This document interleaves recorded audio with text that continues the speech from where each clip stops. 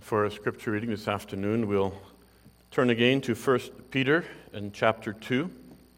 We'll continue in our study of the book of Peter. 1 Peter chapter 2, I'll read the first 10 verses.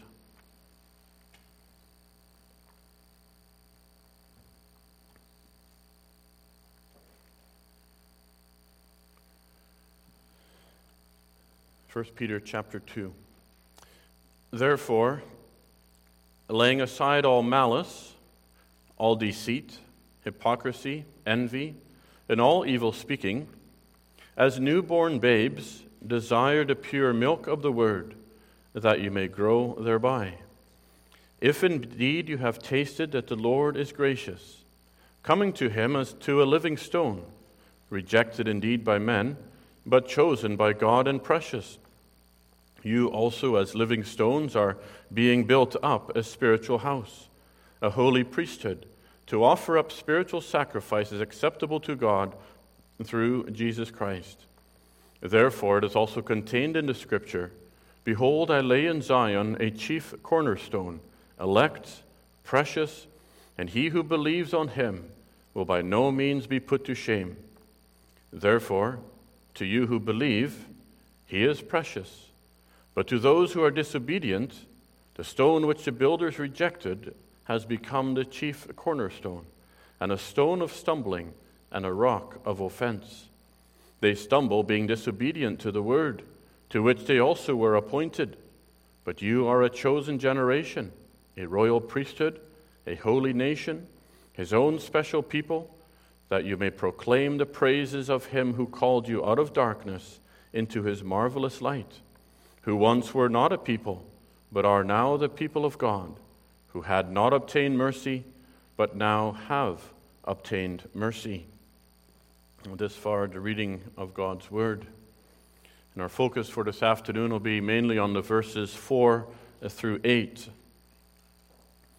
4 through 8, and especially the words of verse 5, where it says, You also, as living stones, are being built up a spiritual house.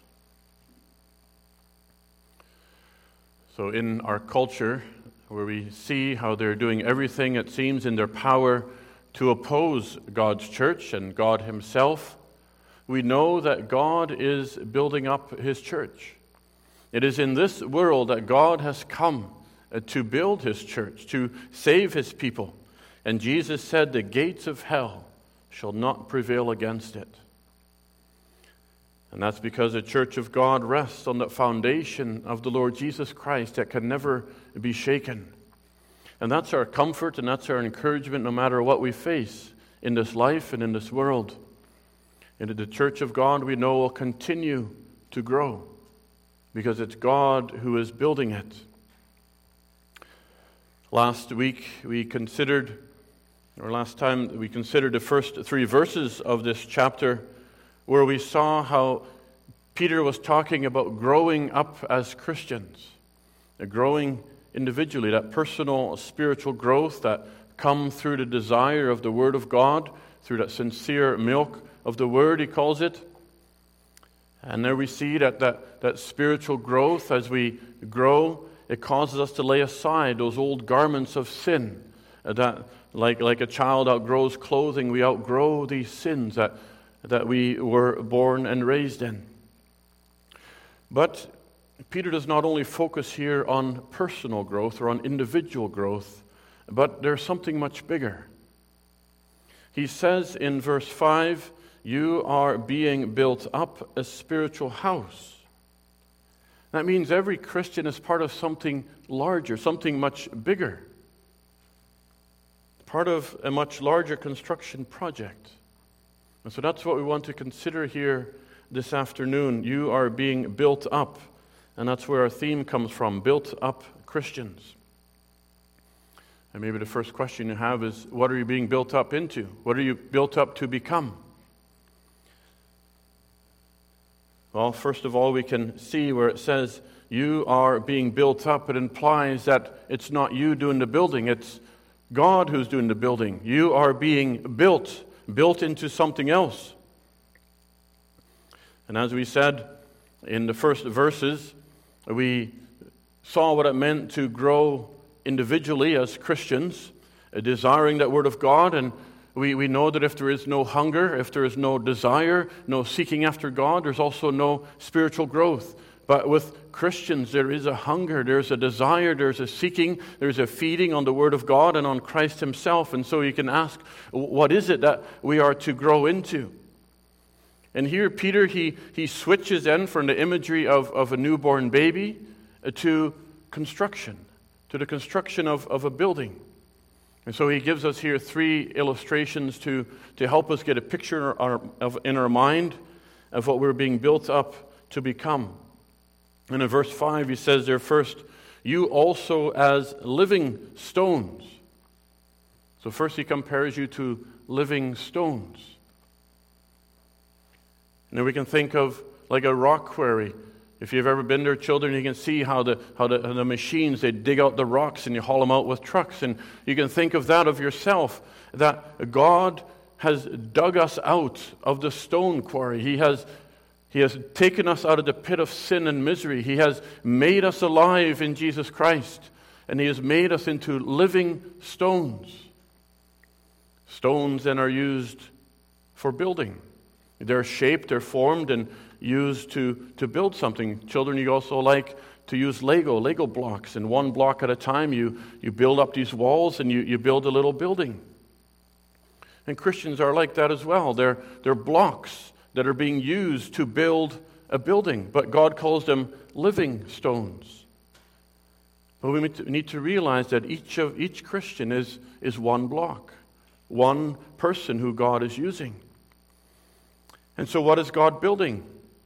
Well, we see then, he says, you are being built up a spiritual house. You're being built into a spiritual house. And so God uses this metaphor to describe the household of God, the church. In the Old Testament, you know that there was the temple. The temple was considered a house of God. That's where the people met God. That's where the priests would work. That's where God would come and show His glory. And Solomon also had the privilege of building that big temple. He had the rocks dug out of the mountains and shaped and hauled in and built into this grand temple in Jerusalem. But in Ephesians 2, verse 19, it says, you are members of the household of God. The whole building being fitted together grows into a holy temple in the Lord, in whom you also are being built together for a dwelling place of God in the Spirit. So that means that Christians are not just individual and scattered stones in this world. If you think of who Peter is writing to, he's writing to the persecuted Christians who are scattered throughout Asia. But he's showing them that they belong to the construction project of God.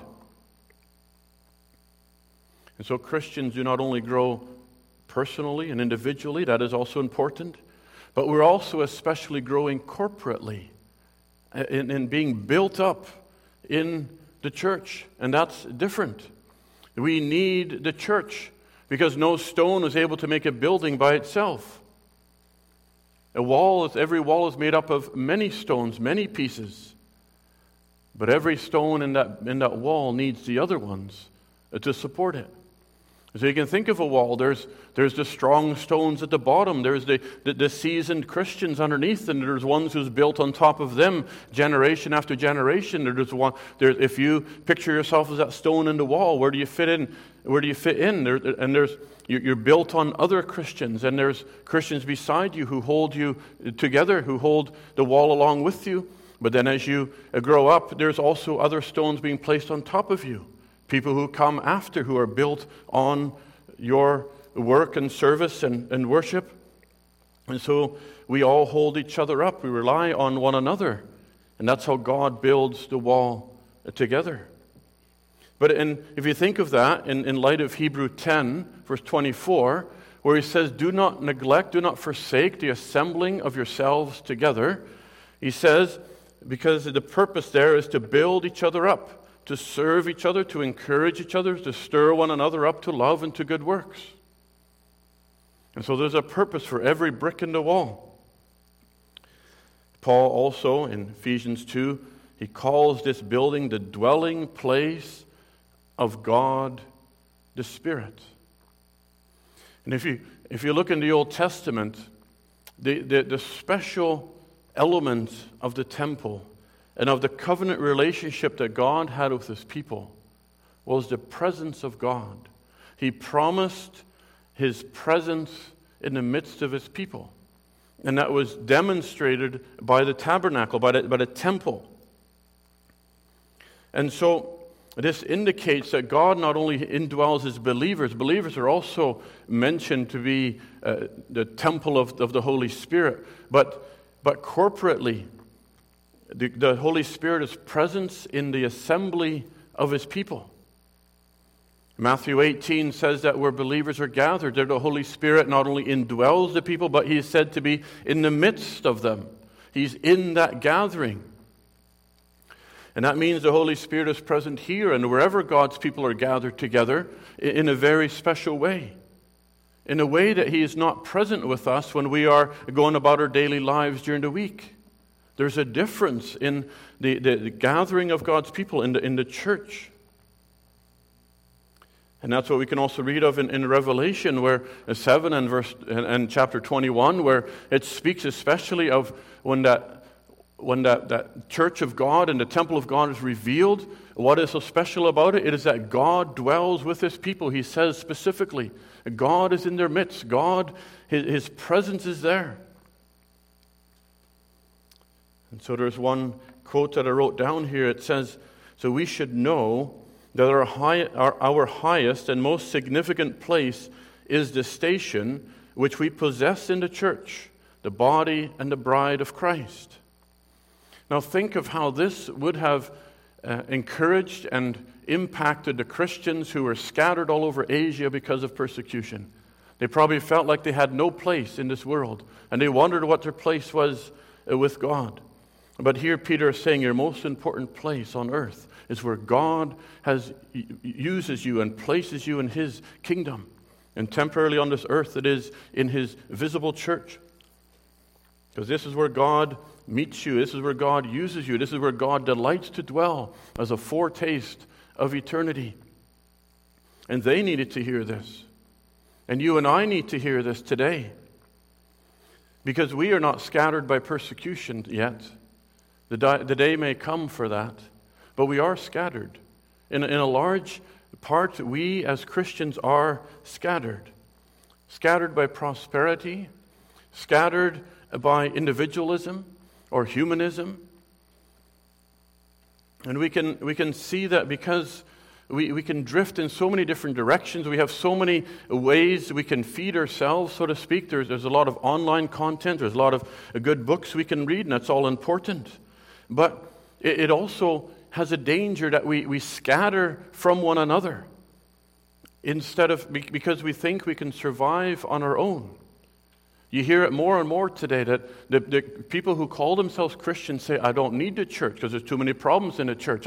I'm better off by myself. I'll just read my Bible. I'll just study here.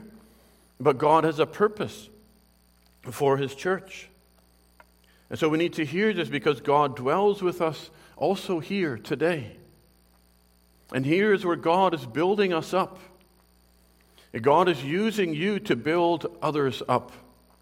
And you fit into that wall somewhere, like a Lego block. And if you think without that one block, there is a hole. And where there's a hole, there's a weakness, there's an emptiness. There is something there that is missing. It's not supporting the other blocks. And you yourself might feel stable where you are. But the wall is not being helped by you at all.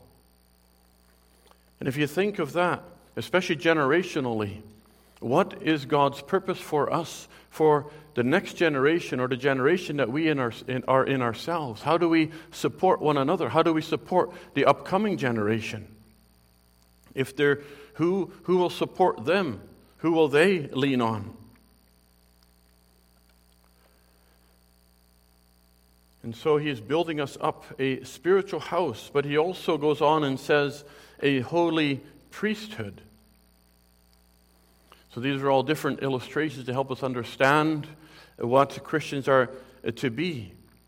You're part of the temple, you're part of the spiritual house, but you're not only a living stone, but you're also compared to priests inside that temple, priests that work in the house. And so he calls them holy priests. That means, holy means set apart by God and for God, dedicated to God, which means you're dedicated to God, means separated from the world. And that's also what our baptism symbolizes. Baptized into God's name. And this is also why it's important for believers to join themselves to a visible church, to show that they are separated from the world and separated to God, to be a priest and to serve God in the household of God. God has a purpose for each one of us, to serve one another and Him. But it brings us to our second main point. You can ask the question, or you might be asking the question, what is the purpose of being built up into a spiritual house and a holy priesthood? Well, then we can think back and ask, what's the purpose of the temple in the Old Testament? Or what was the purpose and the duty of the priests in the Old Testament? And we can summarize it all probably with one word: worship. It was all designed to worship God, to serve God in the way that He commanded, and to make His name known among the nations. And so in verse 5 he says, to offer up spiritual sacrifices acceptable to God through Jesus Christ. So what is our purpose of being built up? And the first word we can think of is sacrifice. To offer up spiritual sacrifices acceptable to God. The temple was a place of sacrifice. Sacrifice for sin, sacrifice for thanksgiving, and various other things, and the priests offer them. But in the New Testament, we no longer offer sacrifices for sin because Christ has come as a fulfillment of all the Old Testament sacrifices. Hebrews says Christ was sacrificed once to take away the sins of many. But in the New Testament, Hebrews 13 says, let us continually offer the sacrifice of praise unto God. That is the fruit of our lips, giving thanks to His name.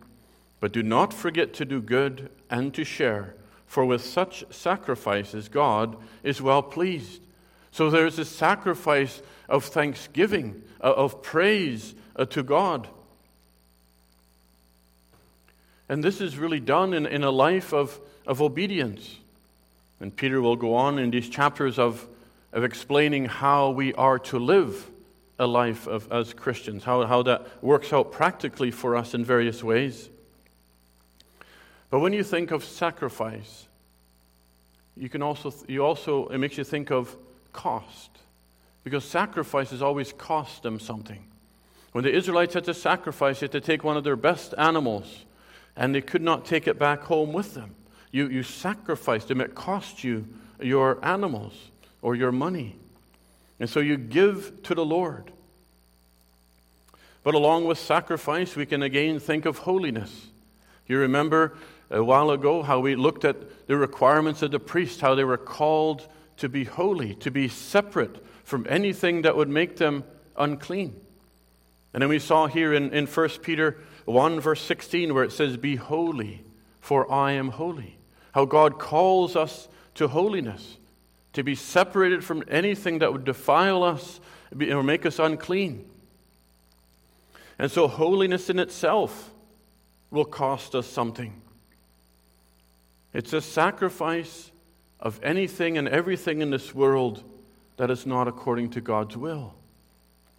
Anything that interferes with worshiping God in spirit and in truth with all our heart, mind, soul, and strength, it must be sacrificed, done away with. And we can think of what that really means, even just for the Sabbath alone. for the Sunday rest? What interferes with our wholehearted worship of God that He requires? What in our life prevents us from devoting our life to God? And so there's sacrifice, and there's holiness, and then there's service, because the priests worked in the service of God. The whole life of the priest was dedicated to serve the Lord. And Paul tells us what that means for the Christian in Romans 12. I beseech you therefore, brethren, by the mercies of God, that you present your bodies a living sacrifice, wholly acceptable to God, which is your reasonable service. And he goes on to explain what that means. He says that means not being conformed to this world, but being transformed by the renewing of your mind to do what is acceptable to God, to know how to live, to put off the old man, to put off the old ways of sin. It's like Peter said here in verse 1, laying aside those old garments of sin. That's what happens when you grow as Christians. But it will cost us as well. The service of God will cost us our sins. It'll cost us our worldly lusts and the worldly pleasures that contradict His word. And we must put off those sins. Paul even calls that mortifying, putting to death your sin. And that is never easy, nor is it pleasant. But that costs us. But again, if we think of the stone does not fit in the wall if it's misshaped. Solomon wouldn't have had those stones hauled in if they weren't fitted properly for the temple. And God will shape every one of His people to perfection for that day when they will be presented in glory. But then there's also witness. We're called to be witnesses in this world. The priests in the Old Testament and the temple itself was known as the showplace, the display of God for the world to see. That through the worship of the temple, it revealed God to the world. It taught the children of Israel and the nations about God, in contrast really to the idols around them. But now in the New Testament, Christians have been taught to go out into the world, to proclaim the gospel, to be living witnesses in the world around us. And for the Christians in the early church, it was a persecution that really served to drive them out into the different nations and to make them witnesses where the gospel had not yet come. And here we can ask this question, could it be that God is telling us that we need to think about this now while we still have relative freedom in our own country, when we still have the opportunity to speak more openly? Whereas there's many places in this world where that's not possible anymore.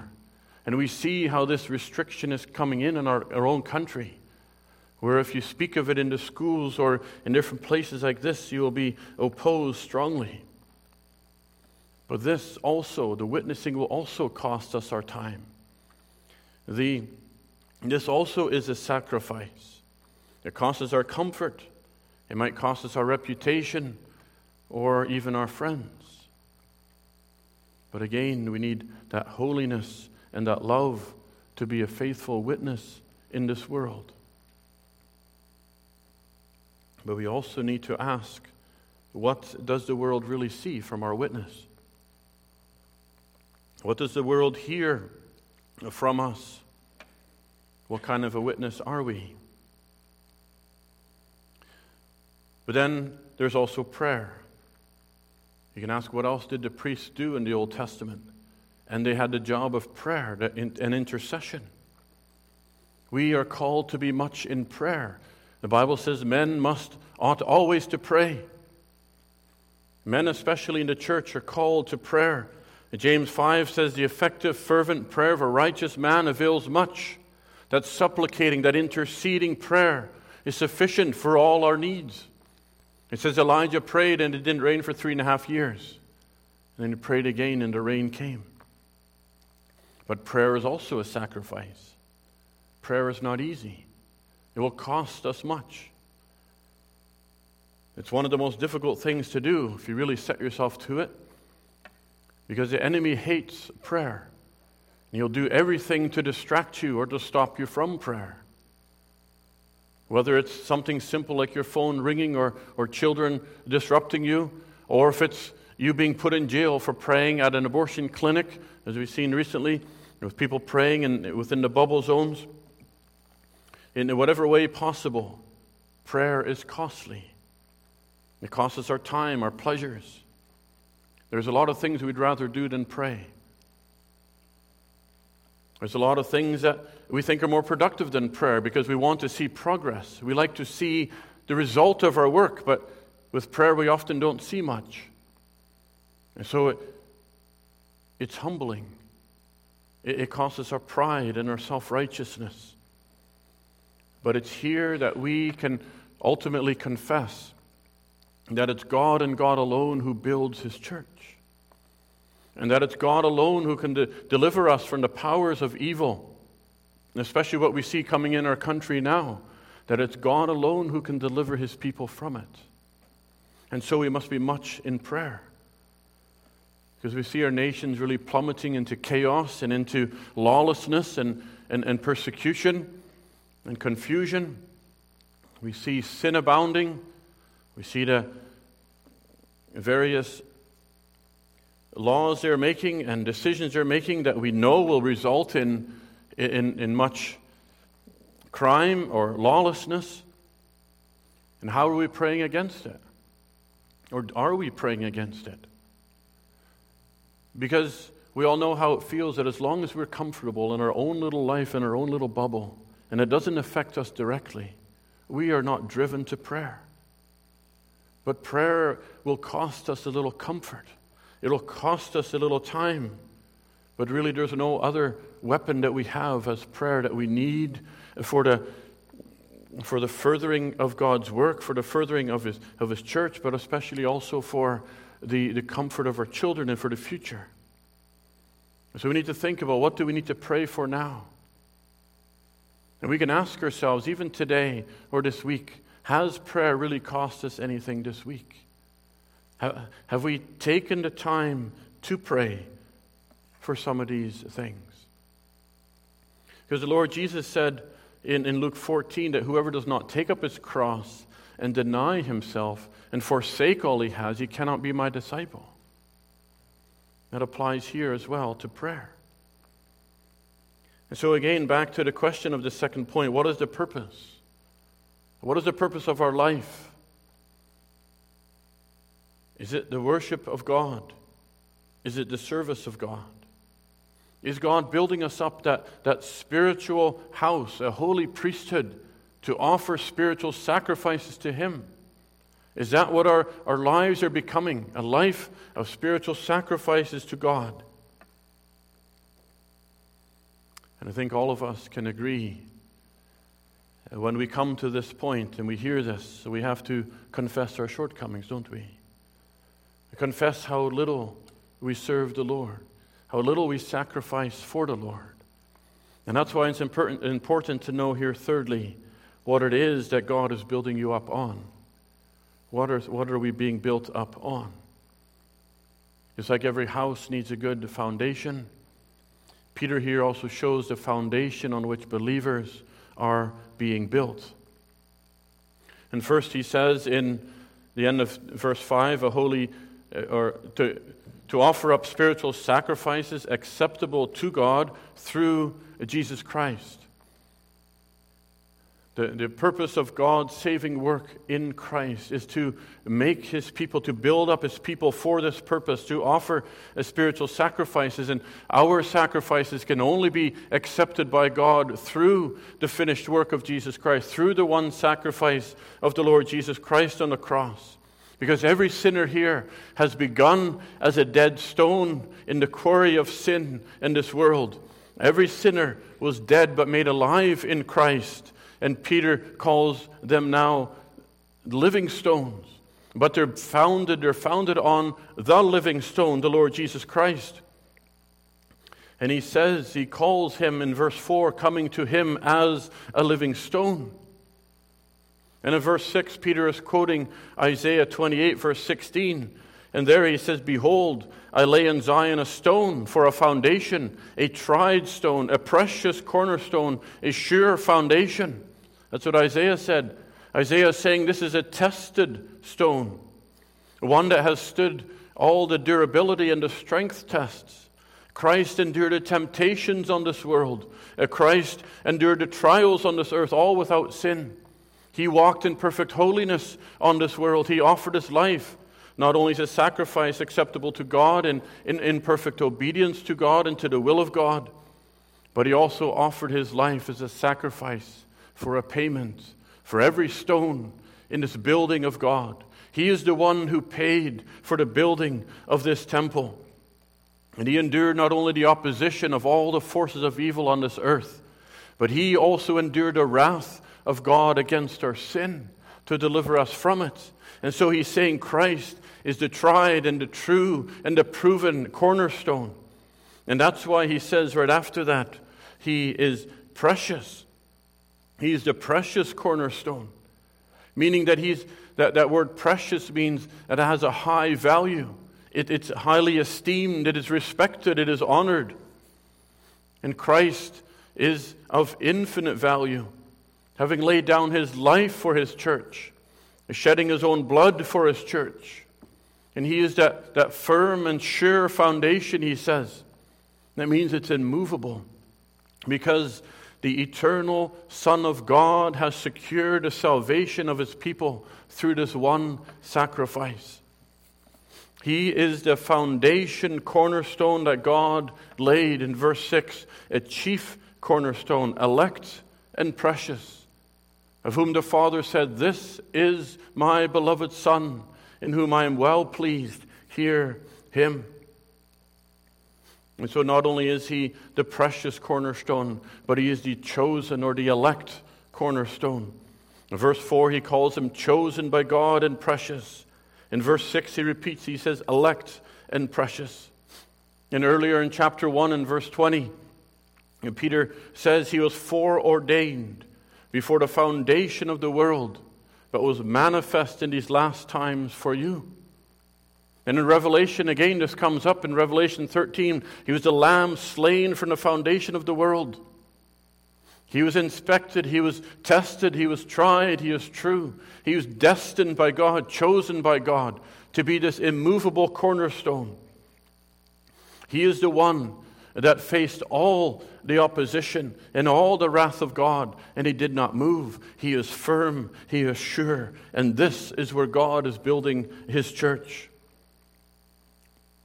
And we can know that this stone will never move, no matter how great of opposition comes against it. No matter what opposition comes up against the church in this world, this foundation stone will never move, and therefore his church will never fall.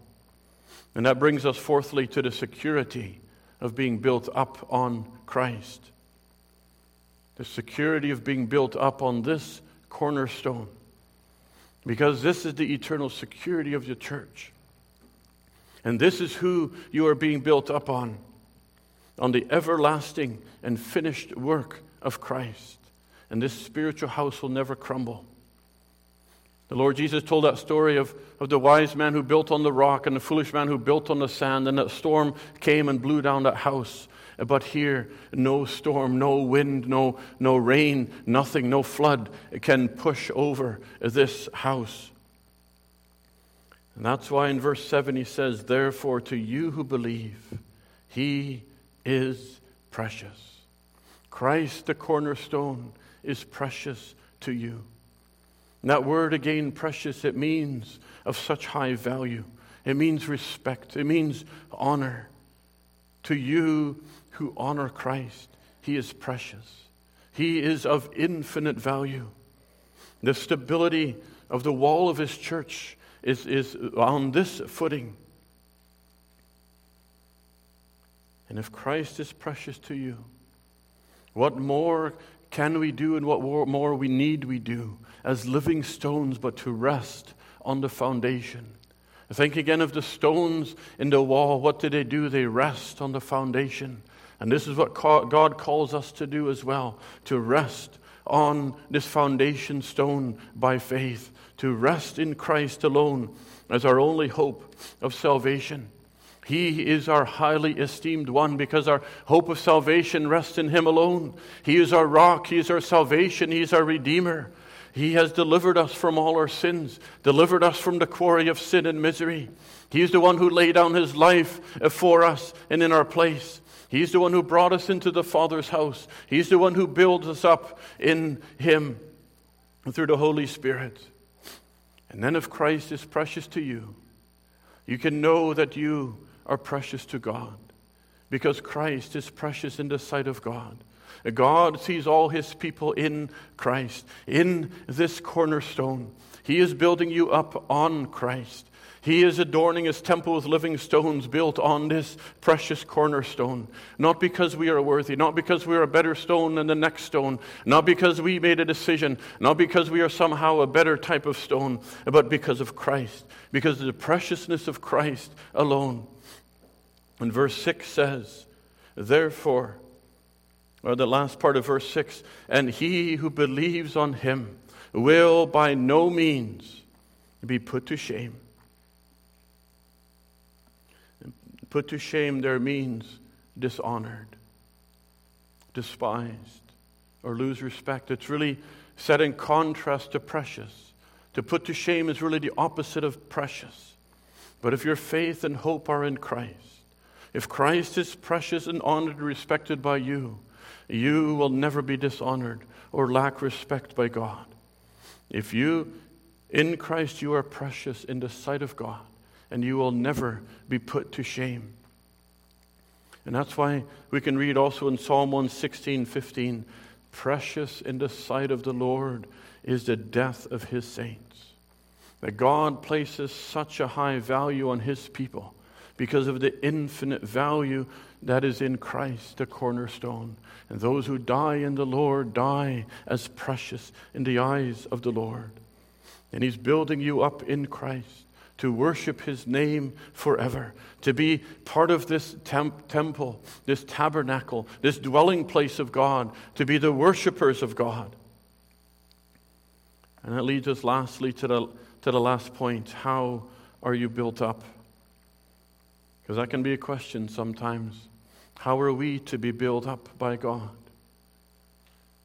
Well, verse 7 and 8, Peter really contrasts the attitude of believers and unbelievers.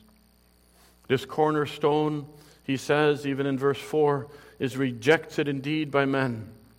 To those who rejected Him, Jesus said in John 5, but you are not willing to come to me, that you might have life.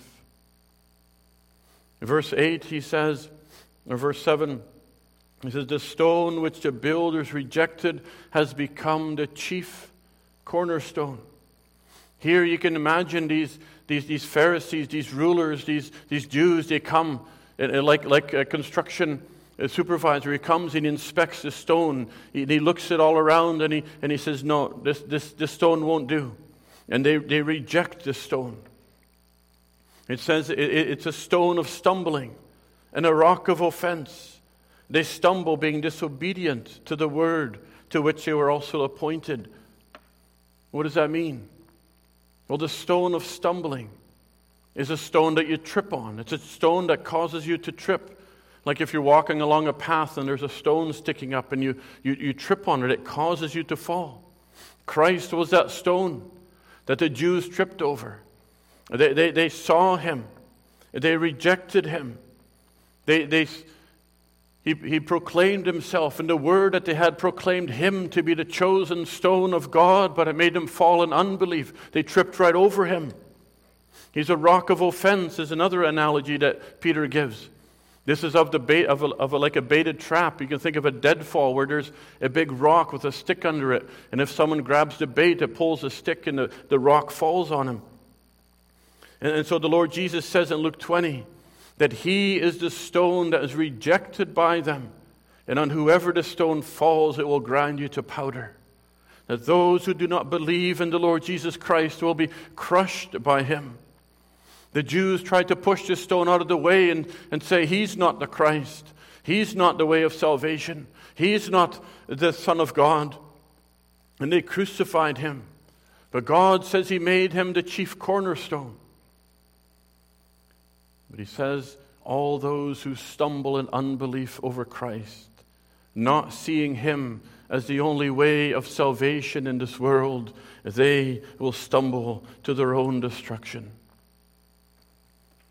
And Peter here in his contrast, he began chapter 1 by calling the believers elect in verse 1. And here in chapter 2, verse 9, he says, you are chosen generation. They're the chosen of God, the elect of God, even as Christ was the chosen of God, the chief cornerstone. But in contrast, Peter says that the unbelief of those who reject Christ reveal that they were appointed to this destiny, appointed also from eternity. They heard the word of God, but they rejected Christ, and they would not come to him as the only way, the truth, and the life. They would not come to this living stone for living water. And so they will stumble to their own destruction. But here we are again reminded that it is God who builds his church. It's not the result of a stone's decision, even though we're responsible for our own actions as people. It's not because one person is better than another that God has chosen us. But God is the one building up his spiritual house. He is the one who makes living stones out of dead stones. And Peter in verse 4, he says, coming to him as to a living stone. And in verse 7 he says, therefore to you who believe he is precious. Therefore to you who believe he is precious. And this is where we can examine ourselves. Do we have that hunger and thirsting in our heart, that desire for the pure milk of the word as newborn babes, as he said in verse 1? Or here, do we believe on him that he is precious? Is Christ our only way of salvation? Is there that living and a continual need, desire, and faith in Christ? Because verse 6 says, he who believes on him will by no means be put to shame. That all those who trust in him, no matter what you face in this world, whether we will be scattered by persecution or not, like Peter's audience was, this foundation stone will never be moved. And if this is where your hope lies, you will never be moved. God is building his church. If you rest on this Christ as your rock of your salvation, you will never be put to shame. Here is where you can confess our help is in the name of the Lord, the one who is building his church. He is the one who places you on that rock, and it's in him alone that we can find this security and this salvation and this eternal security. Shall we do not place all our hope and expectation in him? His word is firm. His word is sure. And how many people have had to hold on just to those simple promises that whoever believes on him will by no means be put to shame. Even Paul uses these words in Romans 10. Whoever believes on him will not be put to shame.